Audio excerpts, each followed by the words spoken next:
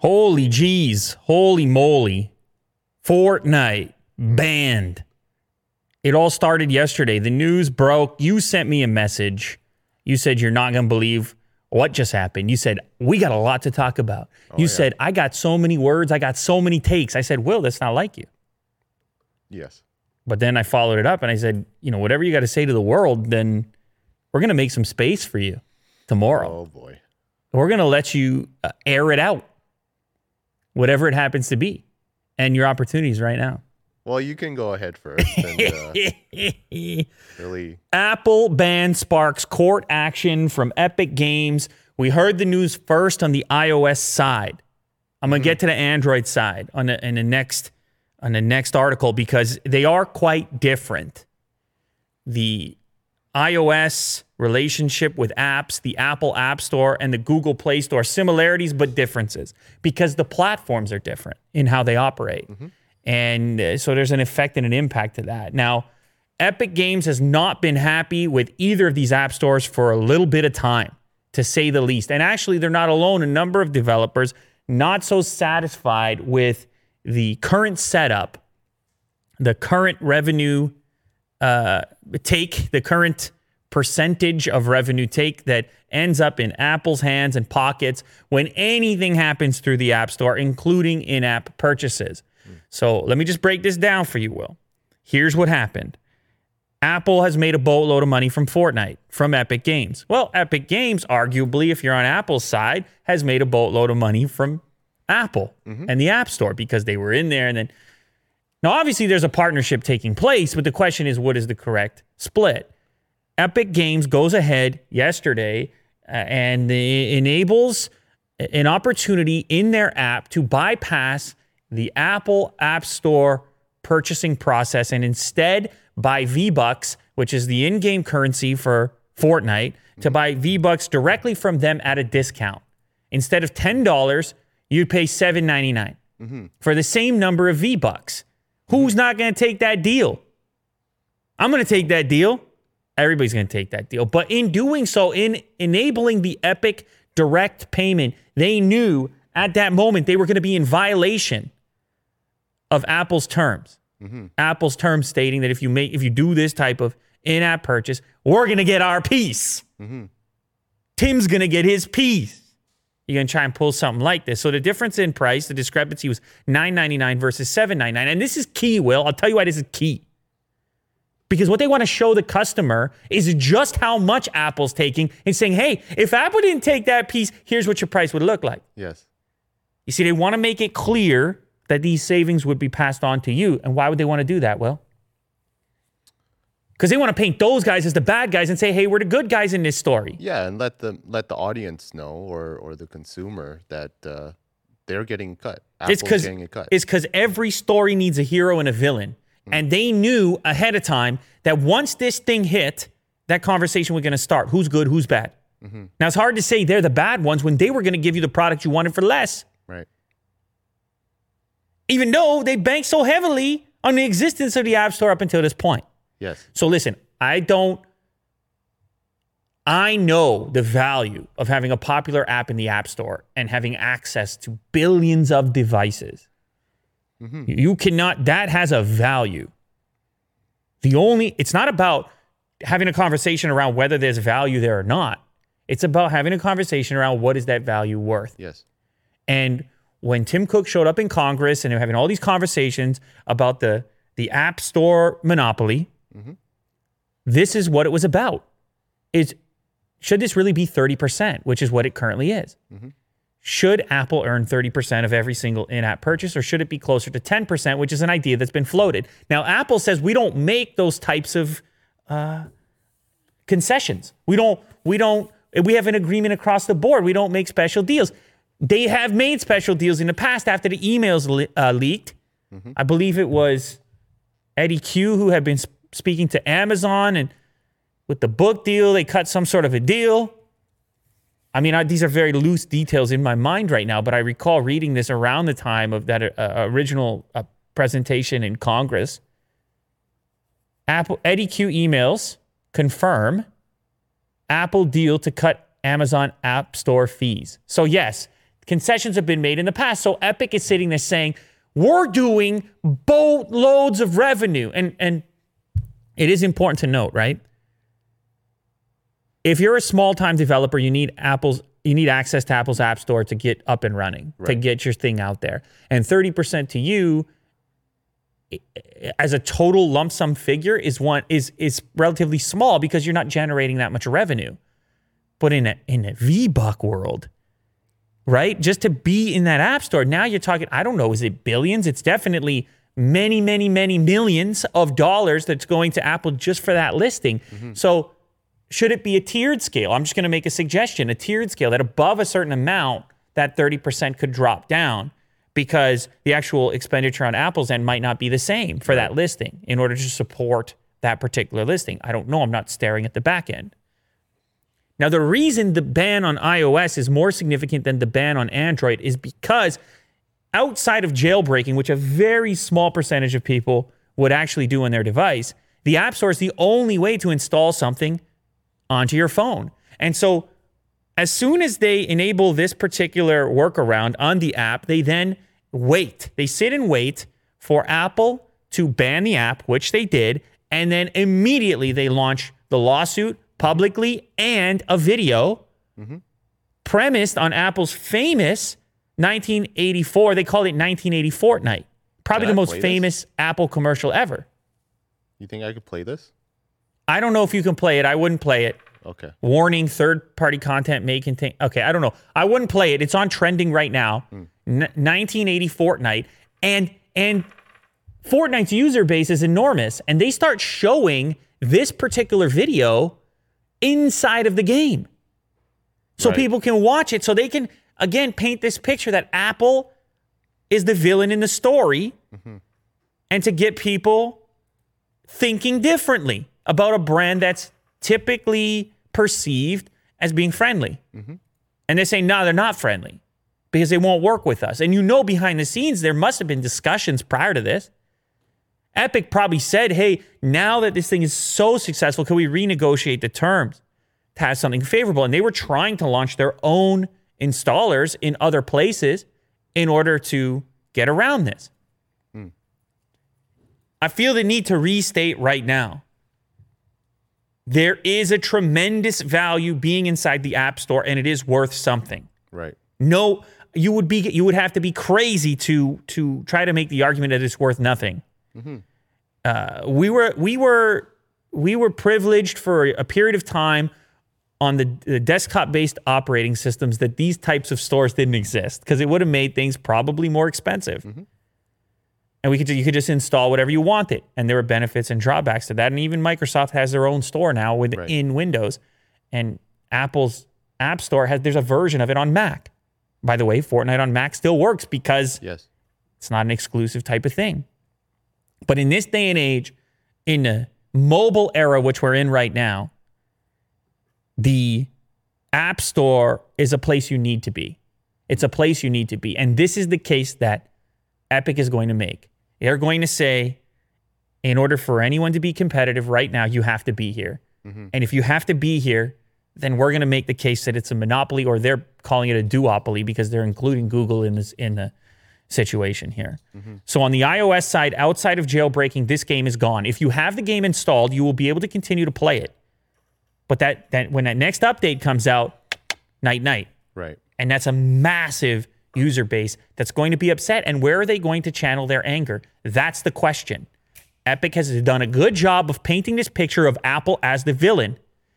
And if that enormous user base decides that Apple is the enemy and not Epic, which they might, that eventually ends up somewhere on Apple's bottom line as people choose different devices. And in our next story, I'm going to tell you why there's the potential for people to choose a different device if they're a Fortnite fan, of which there are many, regardless of whether or not you or I is, Will.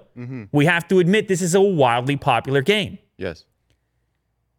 And so obviously we got to cover the Android piece as well. Fortnite for Android has also been kicked off the Google Play Store. This happened shortly after we got the news on the iOS front.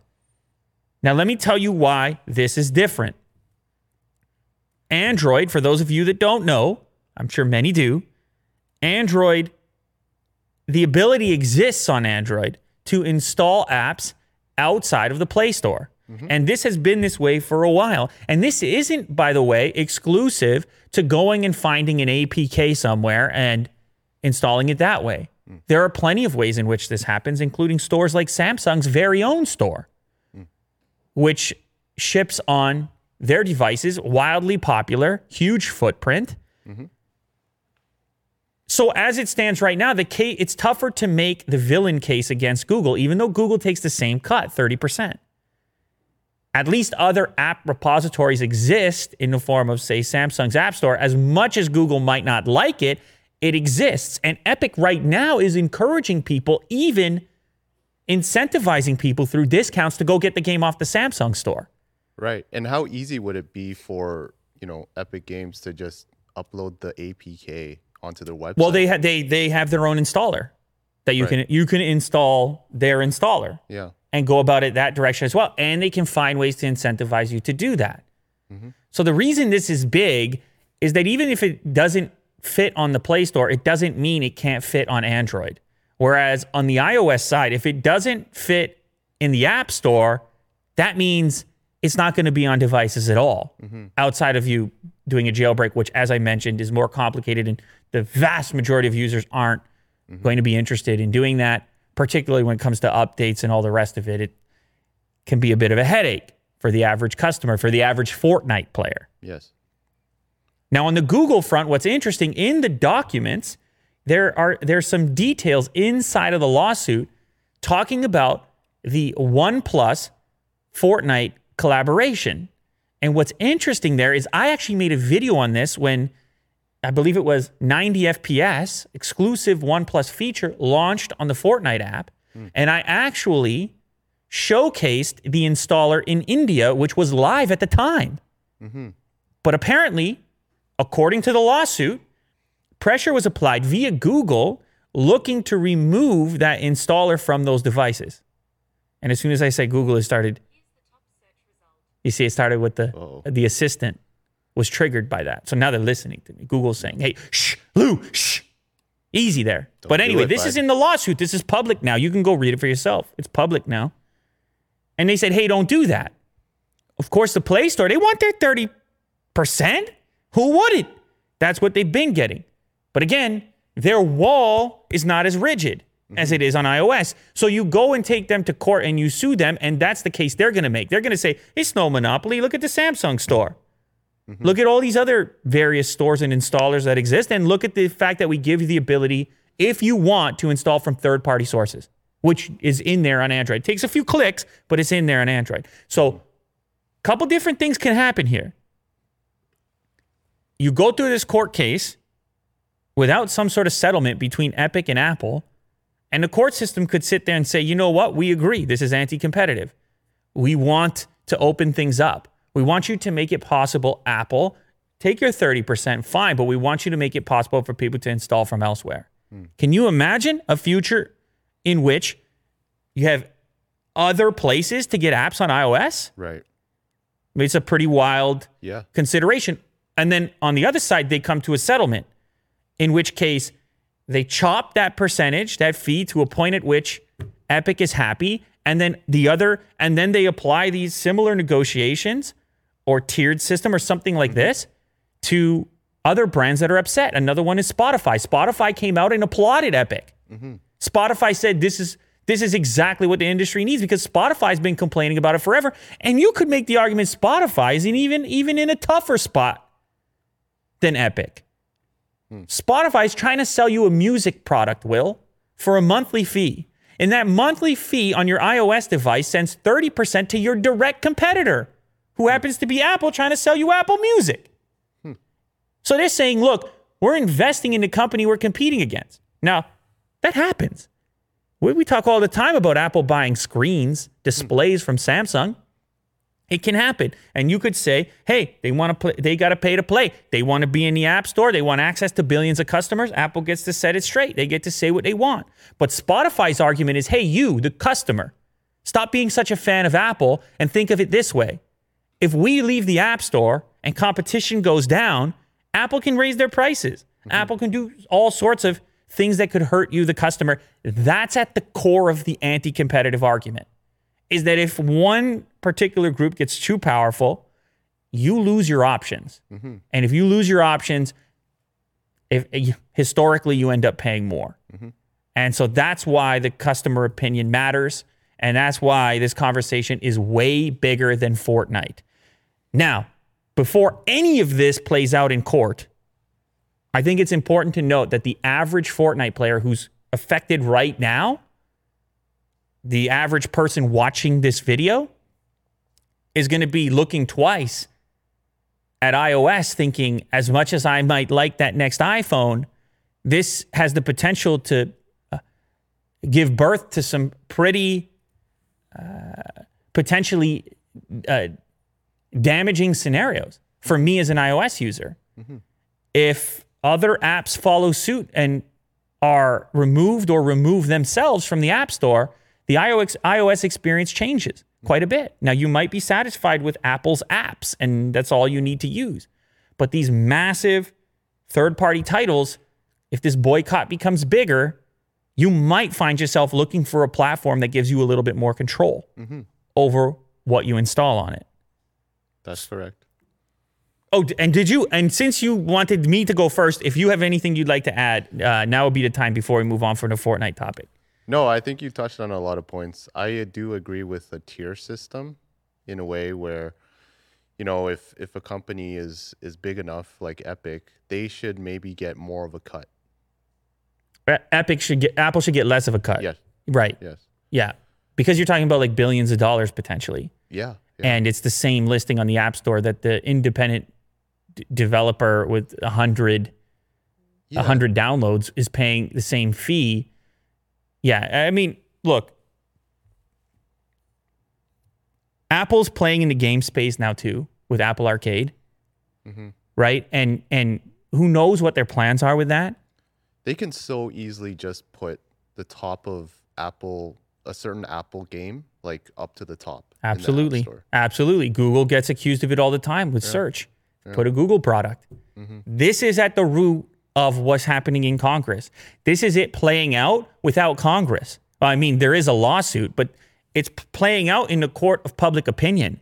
If everybody comes together and says, we could all benefit through a better distribution, if everybody, let's say people actually get on Apple's case with this, and Apple fears for their bottom line if people don't pick up those devices because they're worried about which apps they can put on it or not put on it, there could be enough pressure applied even outside of the lawsuit for them to settle quickly and figure out a working solution. The question is Epic big enough? Is Fortnite big enough to be that spark that gets this conversation rolling and keeps it rolling, or maybe even encourages other developers to do the same? Right. It could get interesting fast. Now, like I said, I'm not a player. I don't play this game on mobile, but I know it's an enormous user base.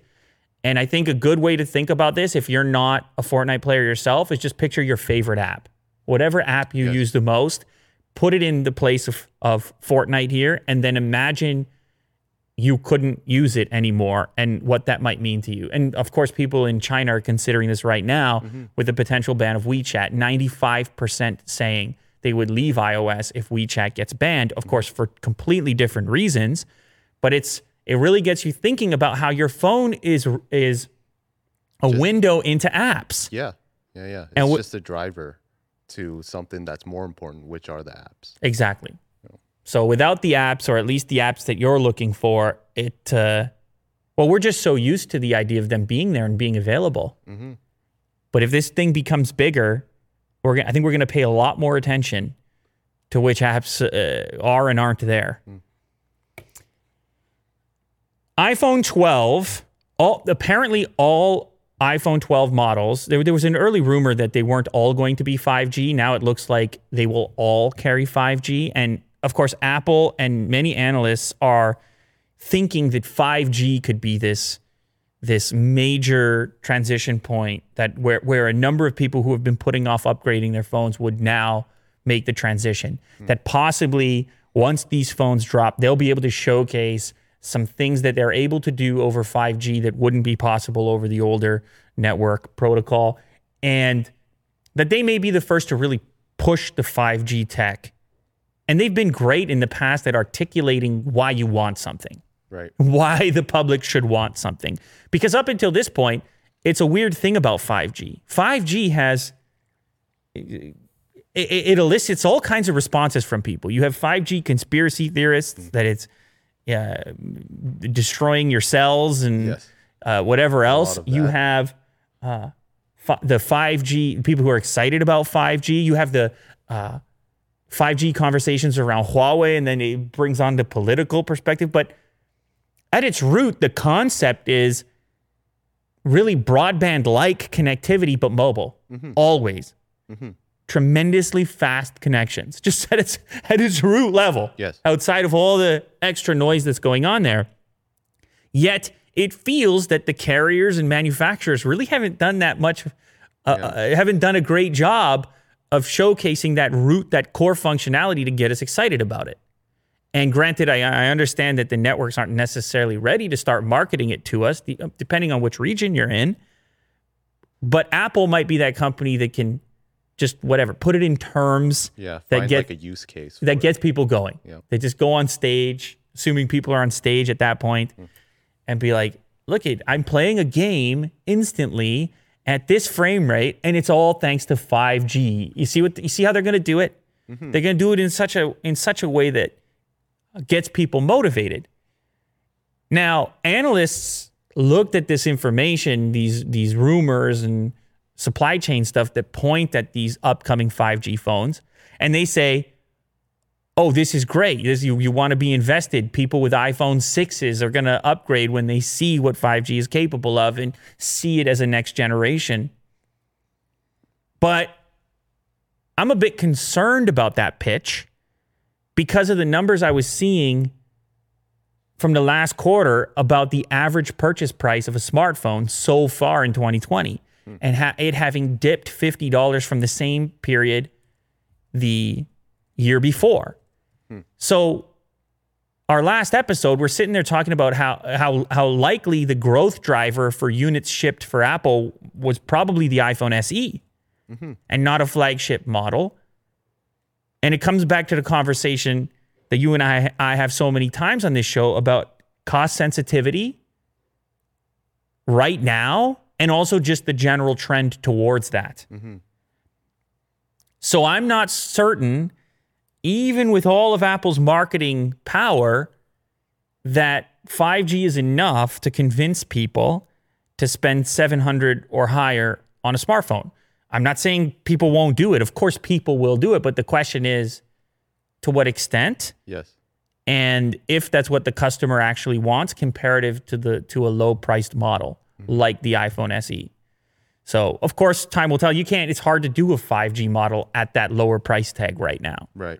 So I'm not suggesting that they have to do it or that I would expect them to.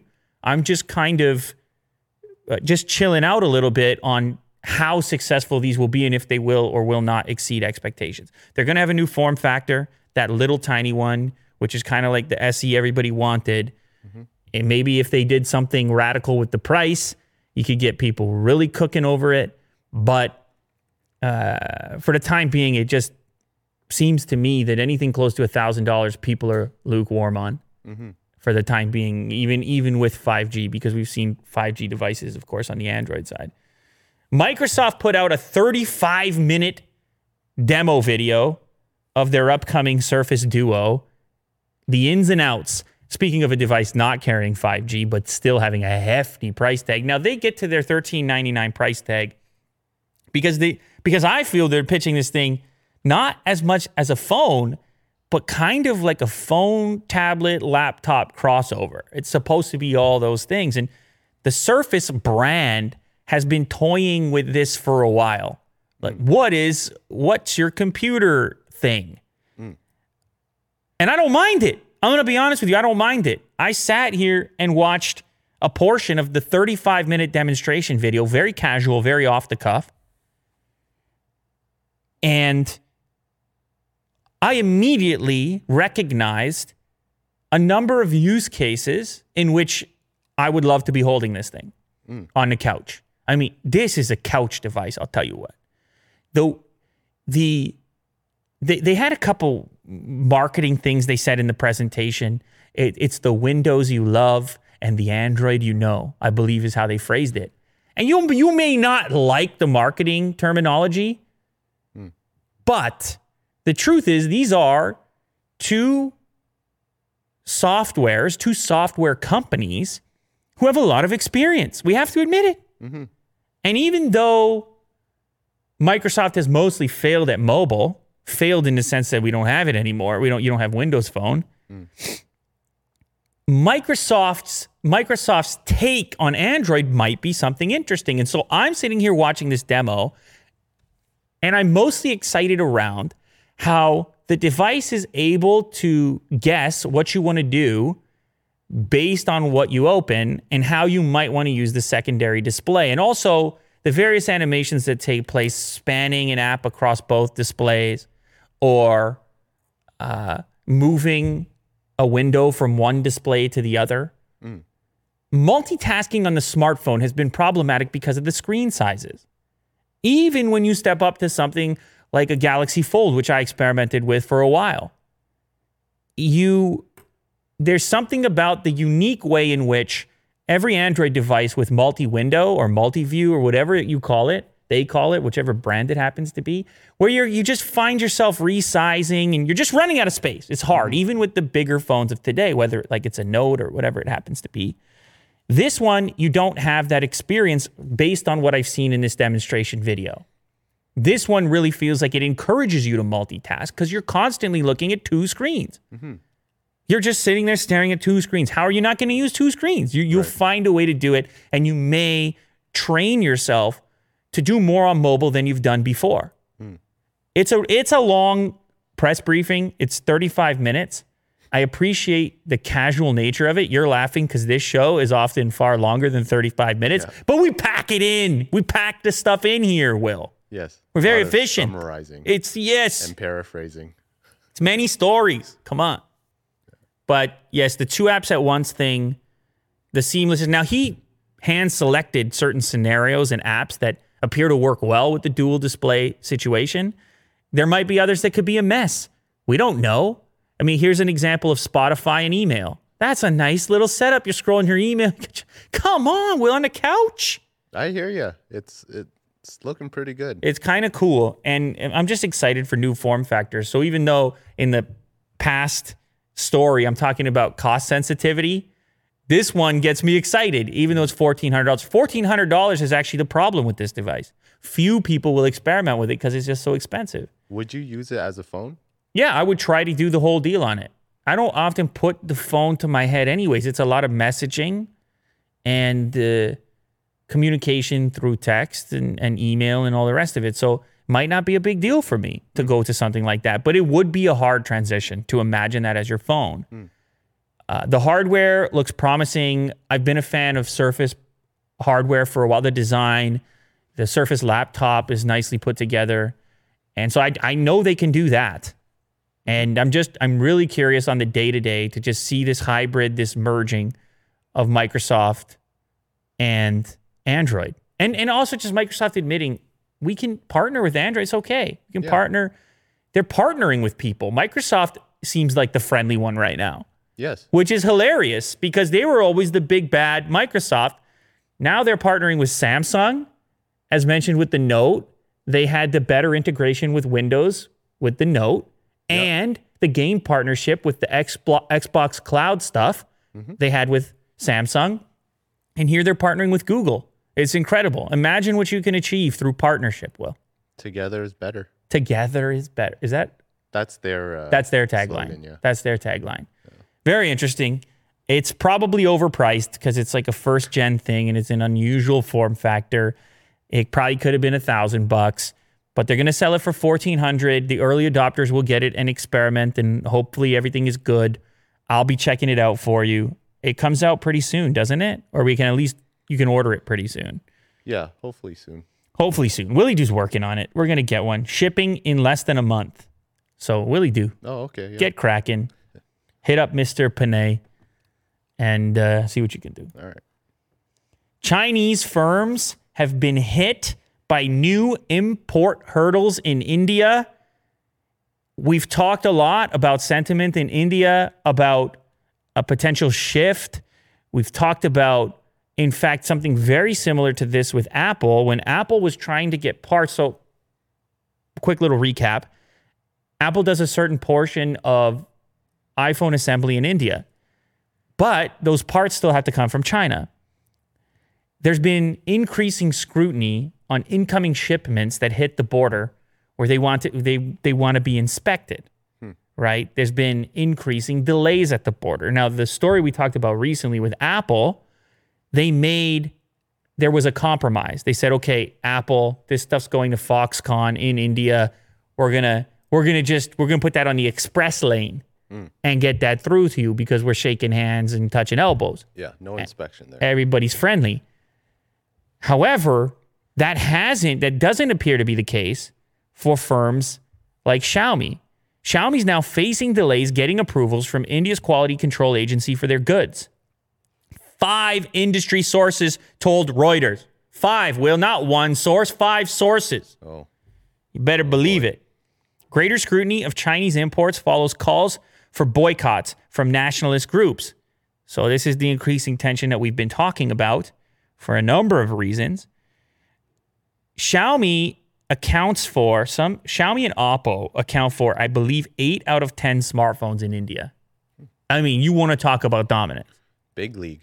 Big League Chew. You remember Big League Chew? Of course. What was your favorite flavor? Was it grape? Yeah. Grape, yeah. Grape's a hot flavor. When the candy place was open in the mall, when life used to be somewhat normal, the candy place at the mall had every single flavor, including ones I never saw as a kid. Oh, really? Yeah, it was incredible. But there's, you got watermelon and bubblegum original flavor, obviously. A couple of other ones. Blue raspberry, I believe, was another one in there. Big League Chew, for those that don't know. Willie Doo just showed it to you. It's bubblegum, by the way. Yes. But it makes you feel like a big league player. Yeah. It's actually based on chewing tobacco. Imagine giving that to kids today. You can't make that today. No. Chinese smartphone brands, Oppo and Xiaomi, account for 8 out of 10 smartphones sold in India. The two companies assemble most of their models in India, but several components are imported from China. So what does this mean, Will? Well, it means it's going to be tougher to do business. If all of a sudden you've got this stuff hung up at the border and you got timelines to meet, and you have to do your assembly in India to avoid the tariffs that will be applied if the assembly took place elsewhere, and then the full completed unit was sitting there waiting for approval to get into that market, right? So you're doing the assembly in India, but you can't get the parts in, so you can't assemble. And everything gets backed up and delayed, and your launches get missed, and it's hard to be competitive with those types of delays. So will they get a similar bypass to what Apple did, or are they going to be treated differently? Apple's got a fancy HQ over there in California. What is it? Cupertino. Yes. Just south of San Francisco over there. You ever been over there, Will? No. Hopefully soon. Really? Yeah. You got plans? Yeah. Okay. They got a fancy, the spaceship looking thing, and they're taking care of your data and everything. Whatever their pitch happens to be, they get the exclusive treatment. We'll see if the same is true for these other companies. But in the meantime, they're going to be potentially affected and impacted, and their ability to remain competitive is up in the air at the moment. Or it's sitting there at the border waiting to be inspected. Yeah. More specifically, Instagram gets caught keeping deleted photos and messages on its servers for more than a year after the delete. Aren't you offended, Will? You thought the thing was gone. You deleted it. Yeah. That salacious photo. No. Many. Zuckerberg's, that's just a bedtime reading for Zuckerberg. For some reason, I kind of expected it. That was my question. Kind of like deactivating your Facebook account. It's still there. Yeah. What's deactivated? What's deleted? So Facebook claims, I think, that it takes about 90 days. They claim, oh, yeah, 90 days, your data will be completely removed. It's like, sure, bud. They have the way that this got found out is this guy had requested his information. You can do this. You can request your information from Facebook, Instagram, and in certain places, it's mandated by government that they have to supply it to you if you ask for it. So he wanted to check if it was true. 90 days, is my stuff really deleted? Let's see what they supply me with. They supply him with the whole boatload, and he sees stuff from a year ago that they didn't delete. They say, oh, yeah, that was just a bug in our system. And the guy who found it's been rewarded $6,000 for finding that bug. Thank you for highlighting that. You give him $6,000. He's supposed to shut up after the $6,000. Instead, he goes and talks to The Verge. Mm-hmm. So he took the money? I believe he actually talked to TechCrunch and then The Verge. Reported it. I don't think when you find a bug, there's any kind of non-disclosure in there that you've, I think it is, you can talk about it. You're allowed to talk about it publicly. But yeah, the question I have for you was, when you post something to any social media platform, do you, and then later on you delete it, you're like me, you assume it's somewhere on a server somewhere forever, Some sort of backup, or it's in some kind of neural network being analyzed against all the other data. Like, who has time? Imagine the amount of content created and managing all that. It's incredible. So anyway, if just don't believe your stuff's really deleted. They say it's a mistake and they've corrected it. If you post it online, even if Instagram deletes it, it could be a billion other places. Like, that's the other thing. There's so many different companies there. If you request it from Instagram, it's a Facebook company, and then there's data trading going on. So who knows where that thing flew? They'd be like, no, it's not on our servers. Yeah. It's in China somewhere. Yeah, we just sold it because that was in the terms of service. Yeah. I'm just talking. I'm just speculating. I'm having fun. I'm not making accusations. Of course, I wouldn't do such a thing. Willie Doo's going to have a lawsuit in the inbox. So we're just talking allegedly on everything. Every story, it's all just alleged. TikTok rival Likee reaches 150 million users worldwide. That's a couple of users. You know what? I saw this story and I realized they've been advertising to me. Likee. Oh, yeah? Let you shine. I want you to head to their website, Will, real quick, if you don't mind. I don't know if it's Likee.com, but see if you can bring it up there. There it is, the second Likee.com. So here you go. Here's the homepage. Let You Shine, global short video creation and sharing platform. You scroll down just a bit here, and here are some trending Likees. Does this remind you of anything? I'm into it already. It's very TikTok-y. Yes. It looks kind of like a clone. You're wondering why it would be taking off. Well, obviously, you have TikTok controversy. People are looking for new places to do their TikToking. And Likee has, of course, welcomed people onto their platform to the tune of around 150 million. But they've got a twist. Likee's got a twist, Will. You can actually give money to influencers through virtual gifts. Kind of like, I guess, a super chat on YouTube or a donation on Twitch. Okay. If you Likee one of these TikTok-y looking things, then you can send some cash through straight to the person. They can generate a little revenue for themselves. Maybe they don't have to go to the advertiser as much. And so that's their angle. That's their extra piece. Of course, it's become a big topic because on TikTok, they were announcing they're going to spend $200 million at first and then ramp that up to $1 billion to pay creators to stay on the platform.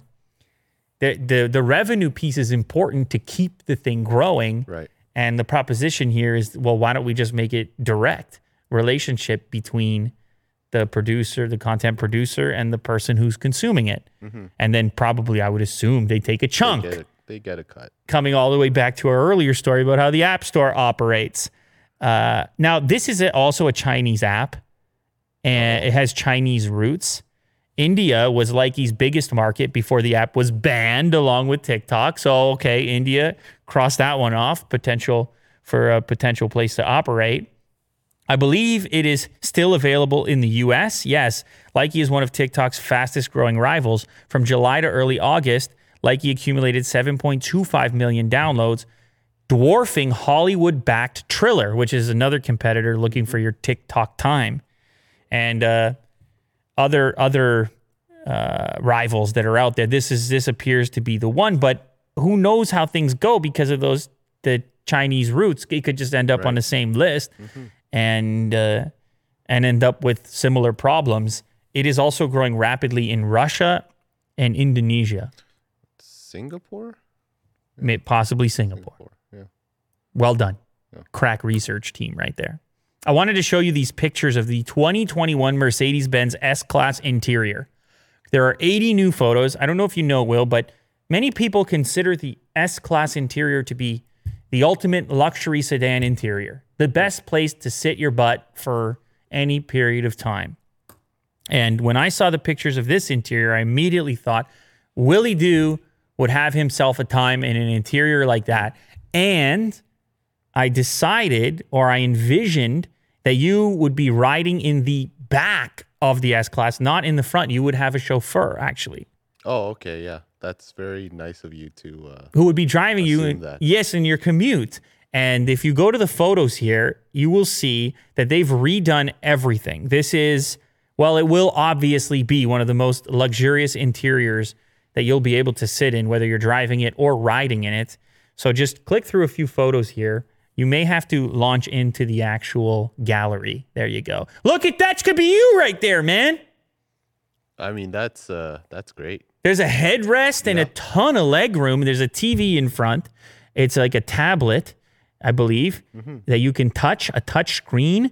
The seat has all kinds of settings, contour seating. It will cool you. It will heat you, of course. Another thing this car has that's unusual, it has heated armrests. You see that, Will? The heated seat is not enough. You got to heat the armrest because your arms get chilly too in the wintertime. They sure do. They sure do, don't they? Of course, you got the massage in there as well. They claim they have finer and more perforation in the seat so they can cool you better. Look at those headrests. You see those pillowy cushions? If you head back to the last image, you could rest your head there, and those are heated as well.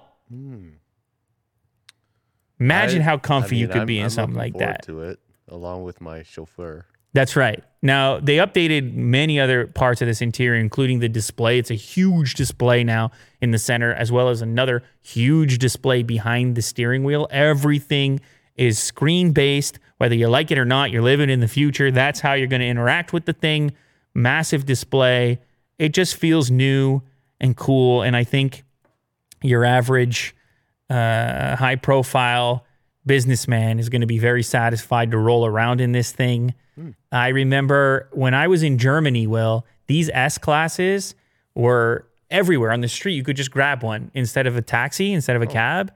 And so I took a few rides. I took a ride to the airport, not in this S-Class, but the previous version. I had the passenger seat, front seat was all the way forward, and it had the little footrest. I was just, and there were no speed limits. So this guy's just flying. It was incredible. New leather, extremely fine perforation, optimum ventilation. It's incredible. So who knows? When we get the new studio set up, we'll get one of these in there as well. And we will test you out in the backseat. I'll be the chauffeur. Oh, yeah. Sounds great. We'll do the show. We'll do this show from inside that interior. Perfect. Great sound isolation and everything. There you go. Heated armrests and door panels. Whoever knew you needed that heated as well. Speaking of cars that we're going to have in the new studio, the Cybertruck is obviously one of them. However, it's not available yet.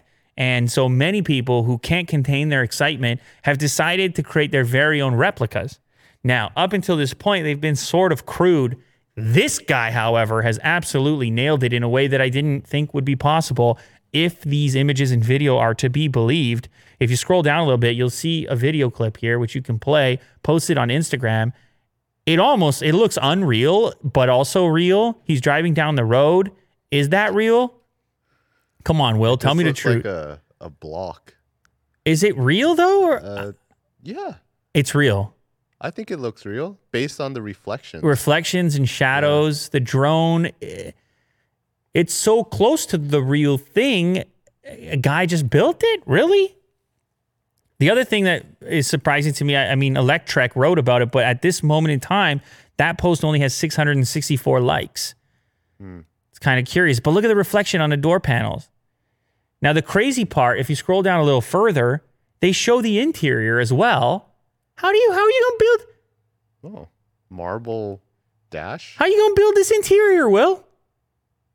Go over to the next one. How you going to build this interior, Will?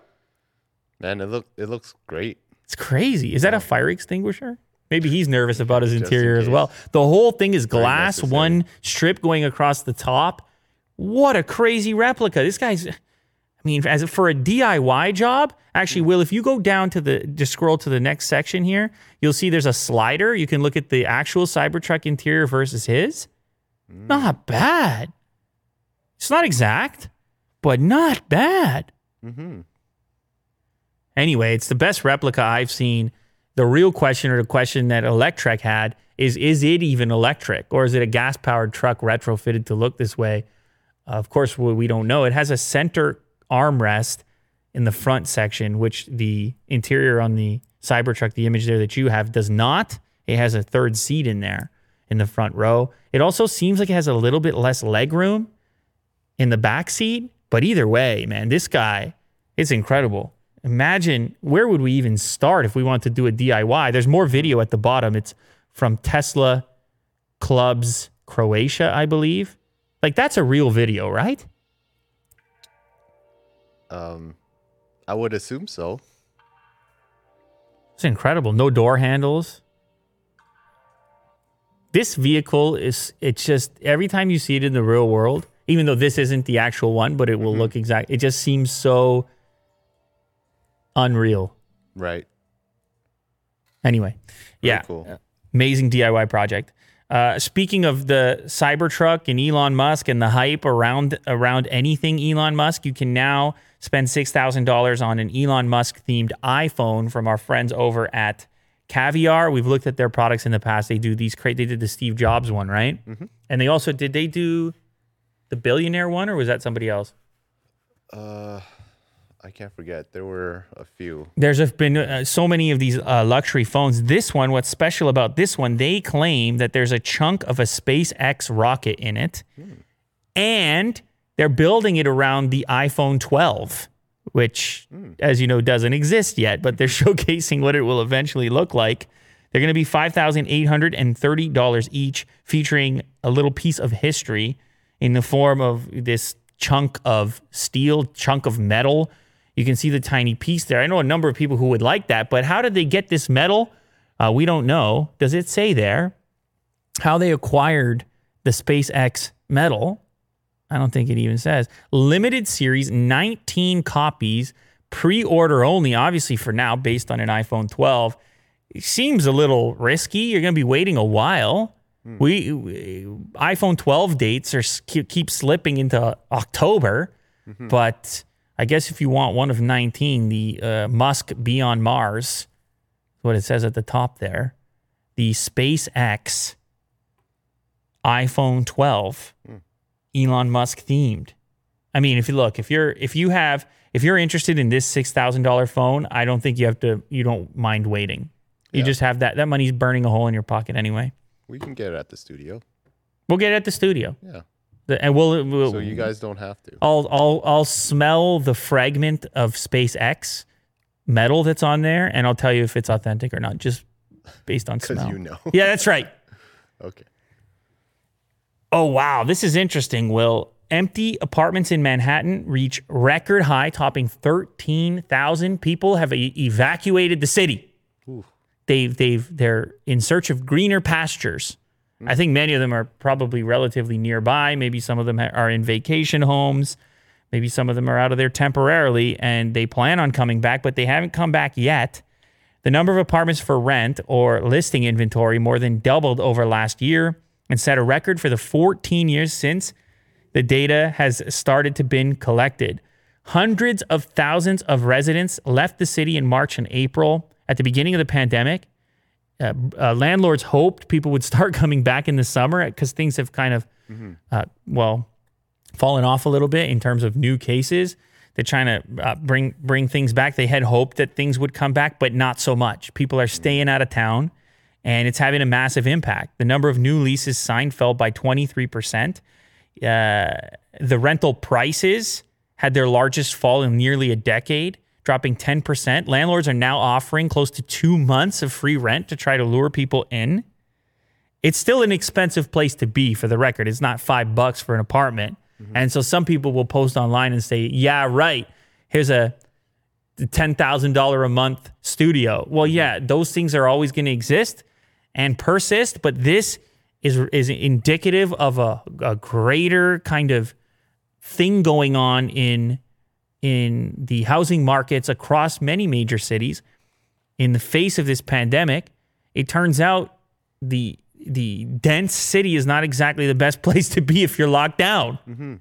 And many people, I guess, began to consider that. It's still very expensive, as I mentioned. The average rental price for a 2-bedroom apartment in Manhattan, Will, $4,620. Imagine that's a discount for you there, Will.